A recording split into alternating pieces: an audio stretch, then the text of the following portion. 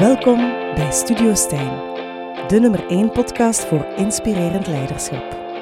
Boordevol inspiratie en nieuwe inzichten voor een wereld in verandering.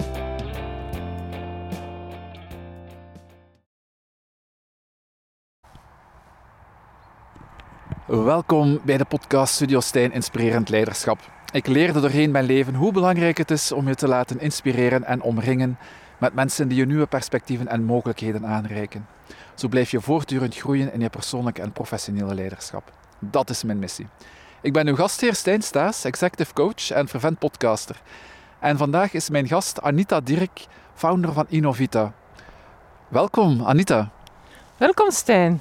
En wij zitten hier op een hele mooie plek in Weerde, aan de Weerdevijver, vlak bij jou. Hoe heb je deze plek ontdekt, Anita?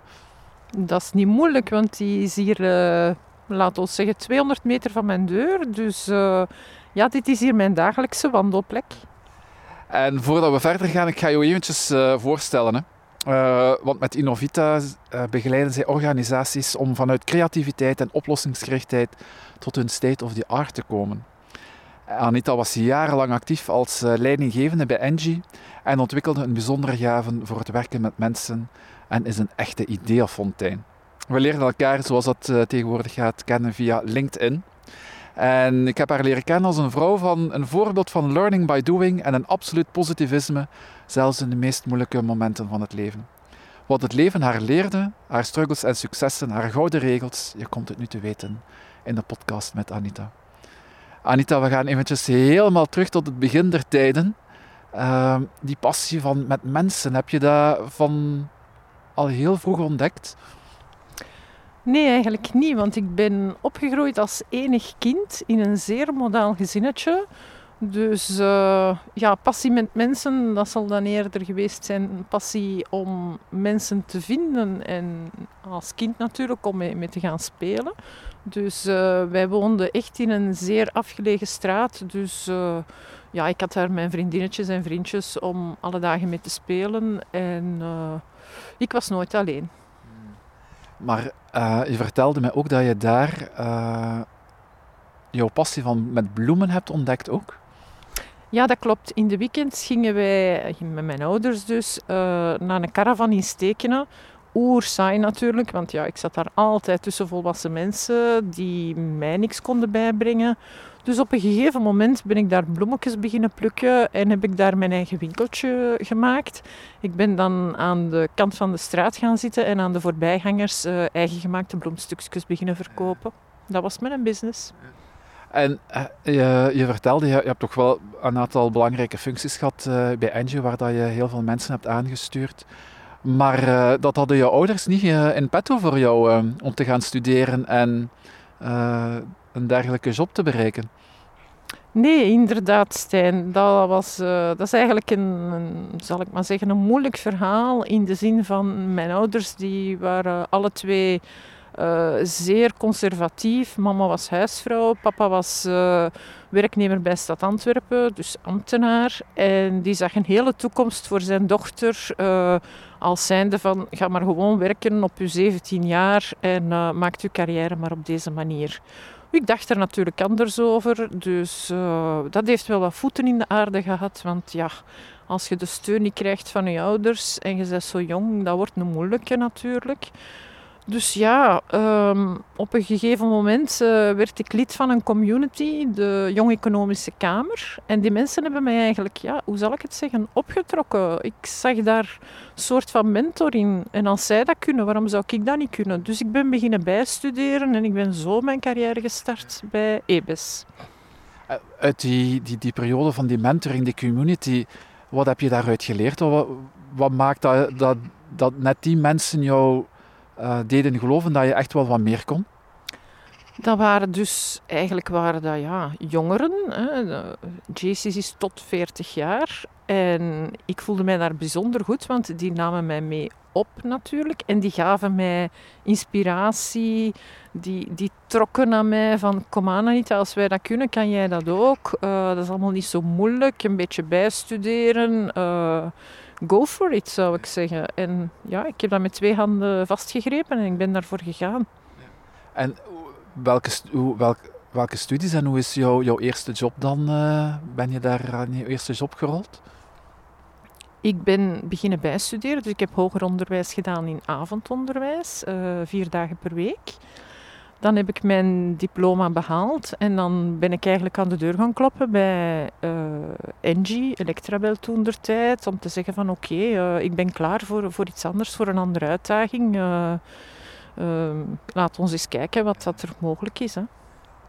Het is weinig mensen gegeven om en te werken en tegelijkertijd te studeren. Hoe deed jij dat? Gewoon doen. Ik kan het niet anders zeggen. Gewoon doen. Ik bedoel, ja, inderdaad, dat is niet gemakkelijk. Maar als je weet dat je werkt naar een perspectief toe. En uiteindelijk was dat ook weer al een vorm van sociale contacten, netwerken. Dus ik heb nu nog altijd contacten met die mensen. Dus ja, dat heeft het opgebracht. Is dat iets wat je kunt omschrijven als een innerlijke drive? Ik wil dat, dus no matter what, I go for it? Absoluut, absoluut. Van het moment dat in het Antwerp zeggen ze het, als je het in je kop hebt, heb je het niet in je voeten. Ja, dat ben ik dus. Hè. Dat ben ik. Ja. Was je een koppengaard, Anita? Of misschien nog altijd? Ik was vroeger een echte koppengaard. Had ik ook een trekje van mijn vader. En nu heb ik dat absoluut niet meer, want ik word ziek van koppige mensen. Misschien is koppigheid niet het juiste woord, maar iemand met een eigen missie en doorzettingsvermogen. Ja, dat ben ik ten voeten uit. Ja, ik weet heel goed welk pad ik wil bewandelen en waar ik naartoe wil. Ik heb echt een droommissie en vroeg of laat zal die er zijn. Absoluut. Wat was die droommissie aan het begin van je carrière? Aan het begin van mijn carrière heb ik op een gegeven moment gedacht van ik ga bij Electrabel, Engie dan een carrière maken, echt een loopbaanpad. Ik ben tot op zeker niveau ben ik daarin geslaagd. Op 57 ben ik dan uitgestapt, met speciale voorwaarden en een plan. Het plan dat ik had was eigenlijk om zelfstandig te worden. En op dat moment had ik een zeer mooie opportuniteit om dat te doen. Dus ik heb dat met 2 handen gegrepen. Ja. Wat was en is jouw droom op dit moment, Anita?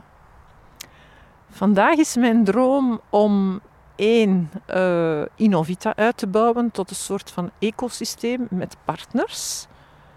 Volgens het principe gunnen en geven. Dus niet echt een commercieel ecosysteem, maar echt ervoor kunnen zorgen dat onze klanten eigenlijk 1 point of contact hebben en dat ze bij ons terecht kunnen met al hun vragen als het gaat over strategie.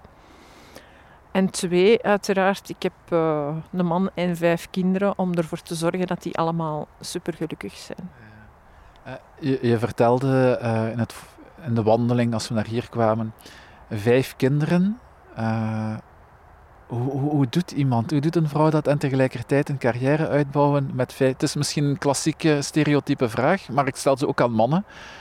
Maar ik wil ze ook aan jou stellen, want dat lijkt mij een zeer hectisch leven te zijn. Dat is inderdaad een zeer hectisch leven, Stijn. Maar zoals ik zei, samen met mijn man hebben wij dat gedaan. Ik heb dat niet alleen gedaan.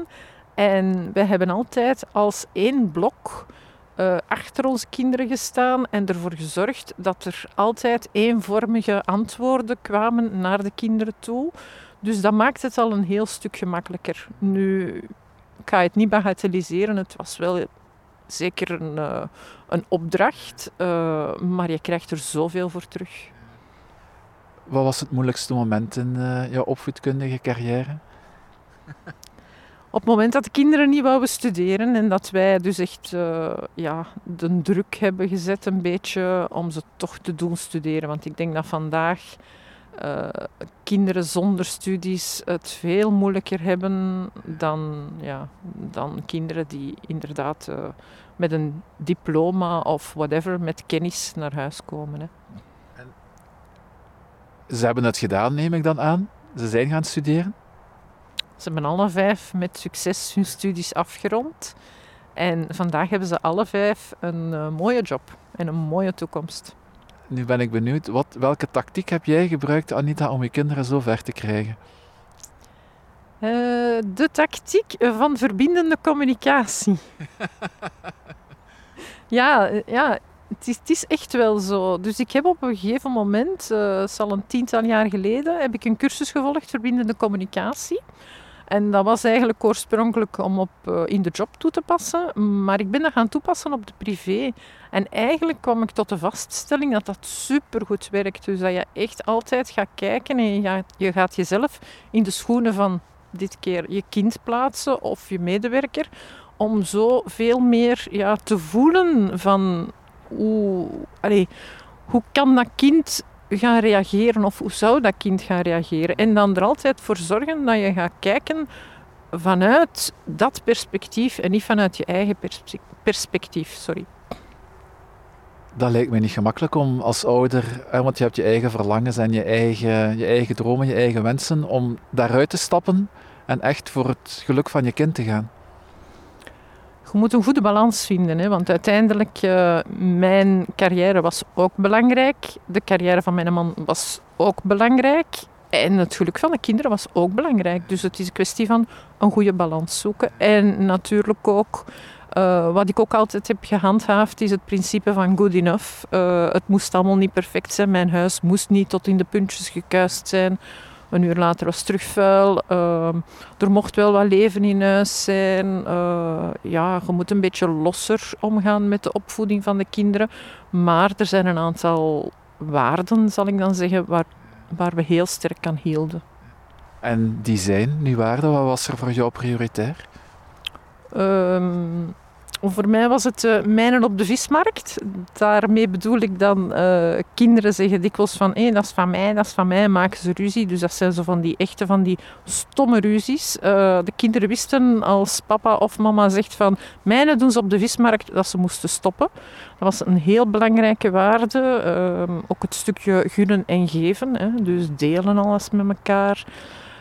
En dat kan je doortrekken eigenlijk doorheen heel hun opvoeding. En elkaar helpen. Hè. Dus als het moeilijk was, als iemand last had met zijn huiswerk, de oudste kinderen konden wel even een handje toesteken. Ook taakjes geven binnen het gezin. Ze de verantwoordelijkheid geven over bepaalde dingen. Ze wouden een huisdier. Oké, ze kregen hun huisdier, maar ze namen er wel de verantwoordelijkheid over. Was je een strenge moeder? Nee. En als ik het aan hun zou vragen? Nee, streng maar rechtvaardig. Nee.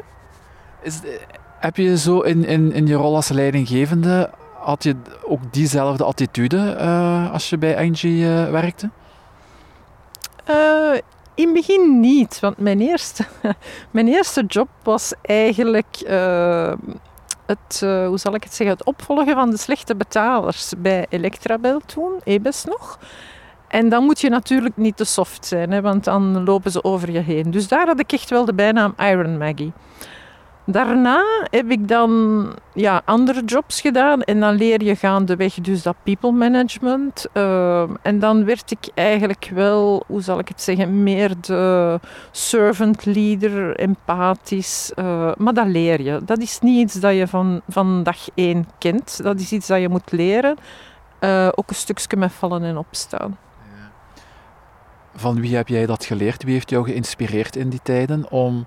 Je bent overgeschakeld van Iron Maggie. Ik weet niet of ik het als een compliment moet beschouwen of niet.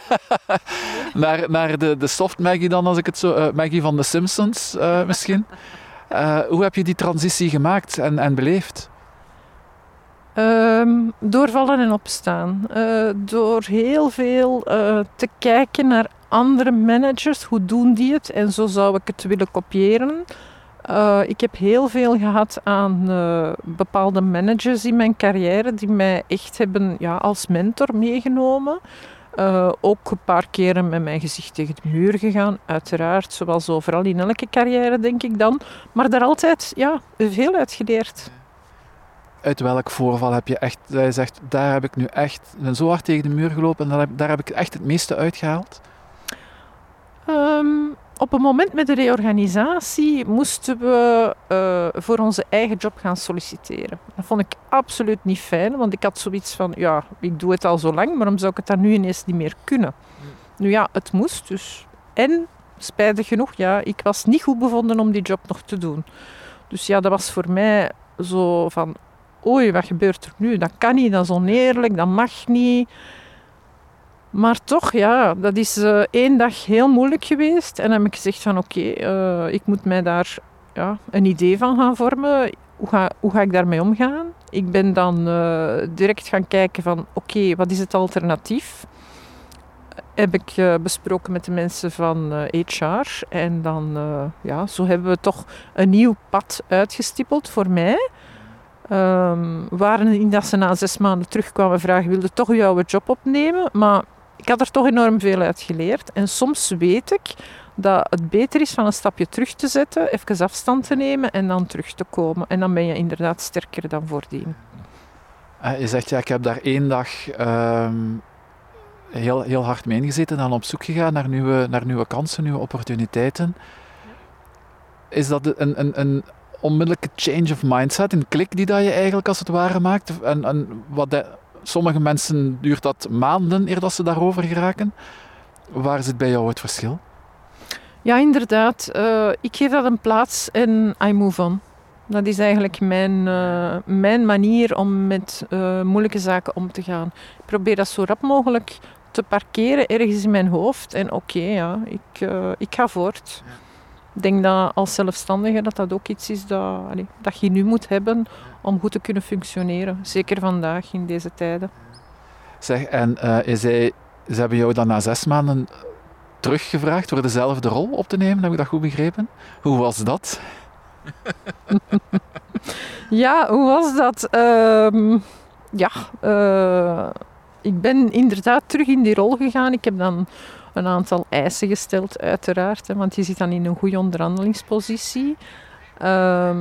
Nu, je moet weten, zo'n testen die ze doen, dat noemt dan assessments, dat zijn momentopnamen. En als je op dat moment niet goed in je vel zit, ja, dan doe je geen goed assessment. En als mensen zich daarop baseren om mensen uit een functie te halen, ja, that's it, that's the way it is.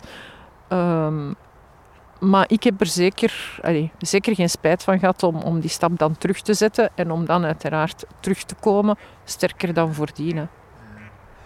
Wat was het mooiste moment in jouw carrière? Even denken hoor. Op het moment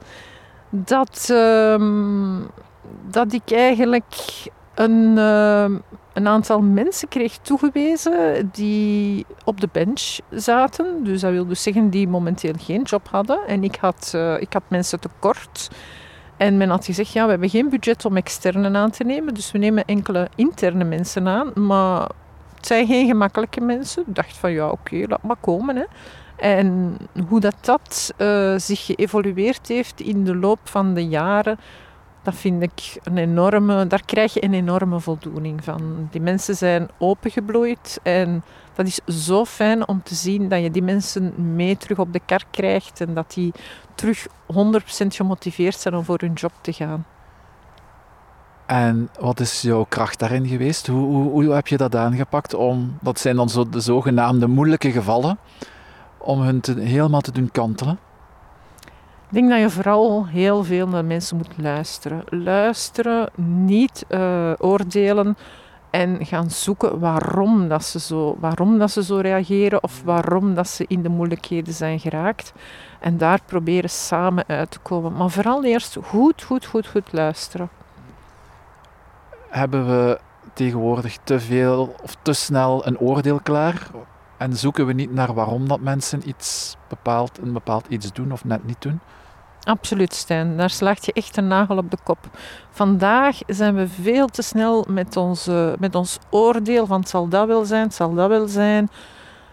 Luisteren naar de mensen en proberen zet jezelf in de schoenen van de mensen en dan ga je veel meer begrijpen waarom mensen zo reageren. Dat vraagt natuurlijk tijd. Iets wat blijkbaar op dit moment in deze omgeving dan natuurlijk ja, tijd is geld. Klopt, maar dat vraagt niet meer tijd om te luisteren naar de mensen dan om dat oordeel te geven. Dus neem die tijd en gebruik die tijd nuttig door te luisteren. Dat is een heel andere leiderschapsstijl dan vele mensen zelf hanteren. Spijtig genoeg wel, ja. Spijtig genoeg wel. En ik blijf erbij, je leert het meeste door met de mensen te praten, te luisteren en inderdaad naar de waarom te gaan zoeken. En diepere vragen stellen. En heel dikwijls zit de bottleneck van het probleem helemaal niet aan de oppervlakte, maar zit het veel dieper. Hoe heb je dat zelf ervaren? Als je zegt, ja, die mensen zijn helemaal gekanteld. Waar lagen voor hun dan vaak die dieper onderliggende problemen? Ja, dat hangt er vanaf natuurlijk welk probleem. Maar ik denk, als ik zo even terugdenk aan de mensen die ik dan in mijn team heb gehad, dat heel dikwijls aan de oorsprong lag van een mindere motivatie, van niet gehoord worden, effectief. Heel dikwijls ook de link die je met mensen hebt, dus de band die je met mensen hebt, de connectie. Als dat misloopt, en ja, dan wordt dat een vertrokken situatie, dan verliezen mensen hun vertrouwen in u en dan kan het niet meer gaan, dan is de ketting gebroken. Dus je moet ervoor zorgen dat je die band, die binding met die mensen blijft hebben. Ook als het niet goed gaat. Het kan ook al wel eens mislopen. Maar dan nog proberen de mensen te begrijpen. En waarom? Is dat fouten durven laten maken? Je mensen fouten durven laten maken? Absoluut. Hè. In vandaag in de wereld is het precies of alles moet perfect verlopen. En er mogen fouten gemaakt worden. Dat is helemaal niet zo erg als je ervan leert natuurlijk. Hè. Ook in het bedrijfsleven, als je project aanpakt en het loopt niet goed, ja, dat kan zijn. Probeer dan niet kost wat kost te redden, maar abort mission. Gewoon falen mag, absoluut. En sterker nog, als je dat als leidinggevende kunt uitdragen naar je mensen, dat geeft veel meer een binding en een vertrouwen. Wat was jouw grootste faalmoment? Waar hij zegt van, toen heb ik eigenlijk echt al serieus een bal misgeslagen? Oei. Wat was mijn grootste faalmoment? Of laten we zeggen, grootste leermoment. Grootste leermoment. Ja, soms heb ik het wel eens moeilijk met verliezen bijvoorbeeld. Dat is zo... Ik moet leren verliezen. Dus leren loslaten, dat kan ik. Maar echt leren verliezen, vooral in een spel of zo. Of soms is het voor mij ook moeilijk. Hè. Ik word stilletjes aan ouder. En dikwijls is het heel moeilijk om toe te geven van dat of dat kan ik niet meer. Dus een heel concreet voorbeeld. Ik ben een aantal jaar geleden heb ik een postgraduaat gevolgd, content marketing. En wij moesten in het weekend een cursus volgen, Photoshop. En dat was voor mij echt een brug te ver. Ik voelde dat ik echt niet meer mee kon. En dat was zo frustrerend. Ik heb echt moeten voor mezelf daar in mijn hoofd zeggen van oké, Anita, dit is nu echt niet meer voor jou. Ga maar voort met uw Canva. Je kunt daar perfect mee uit de slag. Maar laat die Photoshop voor de jongeren en voor de meer intelligenten. Dat was een grote frustratie. Ja. Hoe ben je daarmee omgegaan? Zoals met al mijn tegenslagen, parkeren en move on. Ja. En dus je doet nu nog alles met Canva? Ik doe nog alles met Canva, ja. Ondertussen wel met Canva Pro. Dus dat is ook al een stapje verder. Hè. Ja, absoluut, ja. Je hebt op je 57ste een veilige zekerheid opgegeven, van als loontrekkende dan. Mijn 53. Op je 53ste, excuseer. Dan denk ik, veel mensen zullen je wel verzot hebben verklaard. Ja, mezelf in kluis. Maar ja, oké. Het is ergens, je krijgt een opportuniteit en je springt. Oké, je ontsnapt uit je gouden kooi, dat is wel waar, maar je krijgt er enorm veel voor terug. En wat dat mij vooral heeft geïnspireerd om dat te doen is, dan kreeg ik de kans om terug te gaan leren. Dus ik leer heel graag. Dus het was niet enkel het studeren hoger onderwijs, maar ik ben echt mijn passie achterna gegaan om terug te kunnen studeren. En ja, want je geeft heel veel op. Dan denk ik, was het allemaal zon en maneschijn? Oh nee, nee, absoluut niet.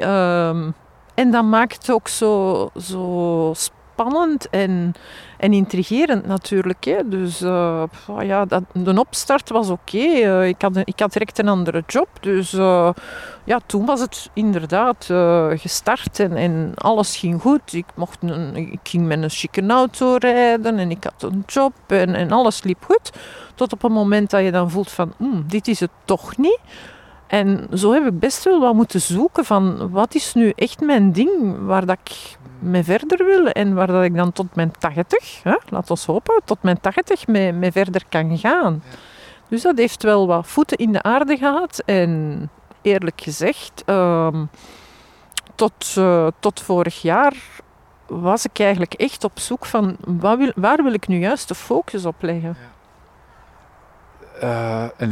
Een heel boeiend maar ook vermoeiend proces, denk ik dan. Ja, absoluut. Vermoeiend in de zin van, het is altijd terug opnieuw gaan zoeken. Heel veel tijd ingestoken om met mensen te praten, om klankborden te zoeken. Dat is ook een van de redenen waarom dat ik nu met een businesspartner in zee ben gegaan. Omdat dat is heel fijn om een klankbord te hebben als je zelfstandig bent. Ja. Heb je nu je ding gevonden? Ik heb nu absoluut mijn ding gevonden, ja. Ik ben er echt van overtuigd. Innovita is echt wat ik in de markt wil zetten. Ik krijg meer en meer positieve klanken vanuit de externe wereld, vanuit de bedrijven. Dus ja, absoluut. En ik krijg er enorm veel voor terug. Nog niet in de zin, nog niet financieel zal ik maar zeggen, maar gewoon bevestiging van wat ik altijd heb gedacht en waar ik altijd van heb gedroomd. Dat kan ik nu omzetten echt in daden. En dat vind ik heel fijn, ja. Wat zou jij van jezelf beschouwen van het heeft toch wel 3-4 jaar geduurd eer dat ik het gevonden heb, of had, dat je daardoor door bent gekomen? Welke karaktereigenschappen maken dat je zegt van daardoor heb ik het kunnen blijven volhouden? Ik denk vooral, ik heb mijn passie altijd gevolgd. Was het dan niet in het bloemschikken, dan was het wel in het creatieve, het innovatieve. Dat vooral. Dan never stop learning. Dus ik heb altijd blijven studeren en vandaag de dag nog altijd.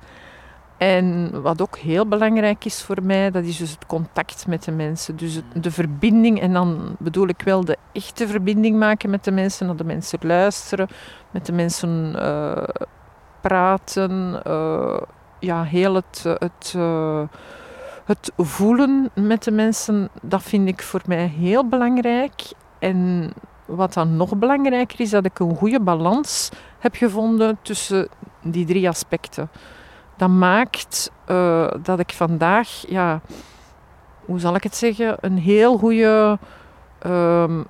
goed evenwicht heb gevonden tussen wie ik ben en wie ik wil zijn. Is daar een verschil tussen? Ja, ik denk het wel. Want wie ik ben, ga ik dan vooral kijken naar hoe ben ik in het dagelijks leven. En never too old to learn. Dus ik denk dat er nog heel veel is. Wie ik wil zijn, gaat dan echt nog verder, nog diepzinniger, denk ik dan. Ja, en door het feit dat je ouder wordt, zijn er bepaalde sterke karaktertrekken, scherpe kantjes, die er zeker nog af gaan. Ja. Je komt veel dichter bij jezelf ook door ouder te worden. Dus ik vind dat wel heel belangrijk, ja. Nu, dan denk ik onmiddellijk, wie wil jij zijn, Anita? Ik wil eigenlijk heel graag een mentor zijn. En ja, vooral een mentor. Oké, voor de bedrijven zeker wel. Maar ook voor de jongeren, dan zeker ook voor mijn kinderen. Om ze meer te laten voelen en minder te laten oordelen. Ik denk dat dat een hele belangrijke is vandaag, ook voor de jeugd. Het wordt ons niet gemakkelijk gemaakt om nog te durven voelen of te mogen voelen. Zeker als we zo afstand moeten houden. En hoe kijk jij daarnaar? Zonder op heel de maatregelen in te gaan. Maar hoe praktiseer jij dat om echt met mensen in verbinding te gaan? Goh ja, vandaag hebben we hebben natuurlijk Zoom en Teams. Oké, het is niet opportun, het is zeker niet de beste manier. Je hebt een telefoon, maar evengoed, mensen hebben toch behoefte aan een babbel. Dus ja, roeien met de riemen die je hebt. Hè. Dus we hebben het vandaag, we mogen het gebruiken, dus zoveel mogelijk. En ik ben ervan overtuigd dat ons ook veel heeft bijgebracht, die nieuwe technologieën. En ik gebruik die volop. Netwerken, gewoon een gespreksje met een vriendin online, even mekaars gezicht zien. Dat kan helpen, absoluut. Je sprak ook over het bloemschikken en creativiteit. Wie is de creatieve Anita? De creatieve Anita, ja, dat is degene die heel graag naar werkdag of werkweek of in het weekend bloemstukjes maakt, workshops doet met bloemen en haar huis versiert, vrienden hun huis versieren, de kerstboom zetten eind november als het moet. Ja. Is dat de kleine Anita van in het begin van het gesprek die daar terug naar boven kan komen? In het bloemschikken of in het bezig zijn met bloemen? Dat is vooral de Anita die dan haar creativiteit kan botvieren met bloemen. Is dat de kleine Anita? Ja, alhoewel dat vroeger was met veldbloemen en vandaag is het dan wel met echte bloemen. Ja. Maar het is wel iets wat je nodig hebt om ten volle jezelf te kunnen zijn. Absoluut, ja. Ik heb echt wel die momentjes nodig dat ik in mijn ateliertje bloemstukken kan maken. Ja, echt wel. Als je zo zegt, jij bent een eeuwige student. Ja. Wat wil je nog graag leren? Oei. Ik heb... Vorig jaar heb ik een cursus Design Thinking gedaan. Dat was superleuk, echt enorm inspirerend. Ik heb dat bij INSEAD gedaan. Het was een online academy, maar was fantastisch goed. En ik ben van plan van daar nog een aantal cursussen te gaan volgen. En dat gaat dan waarschijnlijk over digitaal zijn, innovatie, strategie. Dus eigenlijk echt in het verlengde van mijn job. Je zei dat je altijd had gehoopt dat je nog iets kon doen tot je 80ste. Is dat nu het geval? Ja, natuurlijk. Of tot mijn 85ste. Ik heb geen kristallenbol. Ik weet niet hoe lang dat ik ga leven. Maar ik denk vandaag... The sky is the limit. Als jij 70 bent of je bent 75, kan je nog altijd advies geven aan jonge ondernemers bijvoorbeeld. Dus dan stop je niet, hè? Is dat... excuseer. Welke ambities heb jij daarin nog, Anita? Bedoel je dan business-wise? Ja, professioneel, privé? Business-wise wil ik echt wel zo lang blijven doordoen als dat kan. Nu in dat ecosysteem, als daar mettertijd jongeren bij komen, dan kan je natuurlijk mentor gaan spelen voor die jongeren en dan kunnen zij de job doen.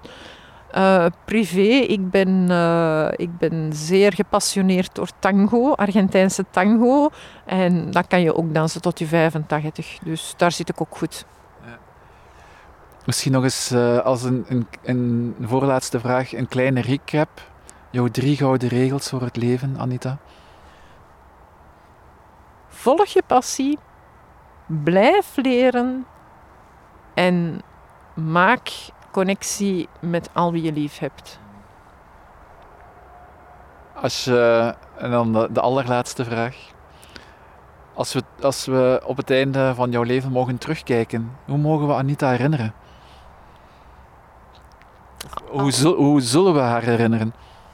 Als een positieve madame met veel goesting voor creativiteit en humor. En een postvraagje, is er nog één boodschap die je graag wilt meegeven aan de luisteraar? Een boodschap. Ik denk dan vooral doe wat je graag doet en wat je goed doet. Mooi. Dankjewel Anita voor dit hele inspirerende en warme interview op deze hele mooie plek. Jij bedankt, Stijn. En ook dankjewel, beste luisteraar, aan jou. Ik hoop dat dit gesprek jou heeft kunnen inspireren, want dat is tenslotte mijn missie. En ook die van Anita. Persoonlijke ontwikkeling en groei zijn sleutelelementen in een wereld in verandering. Wil je nog meer podcasts beluisteren? Druk dan zeker op de volgknop en je bent onmiddellijk op de hoogte.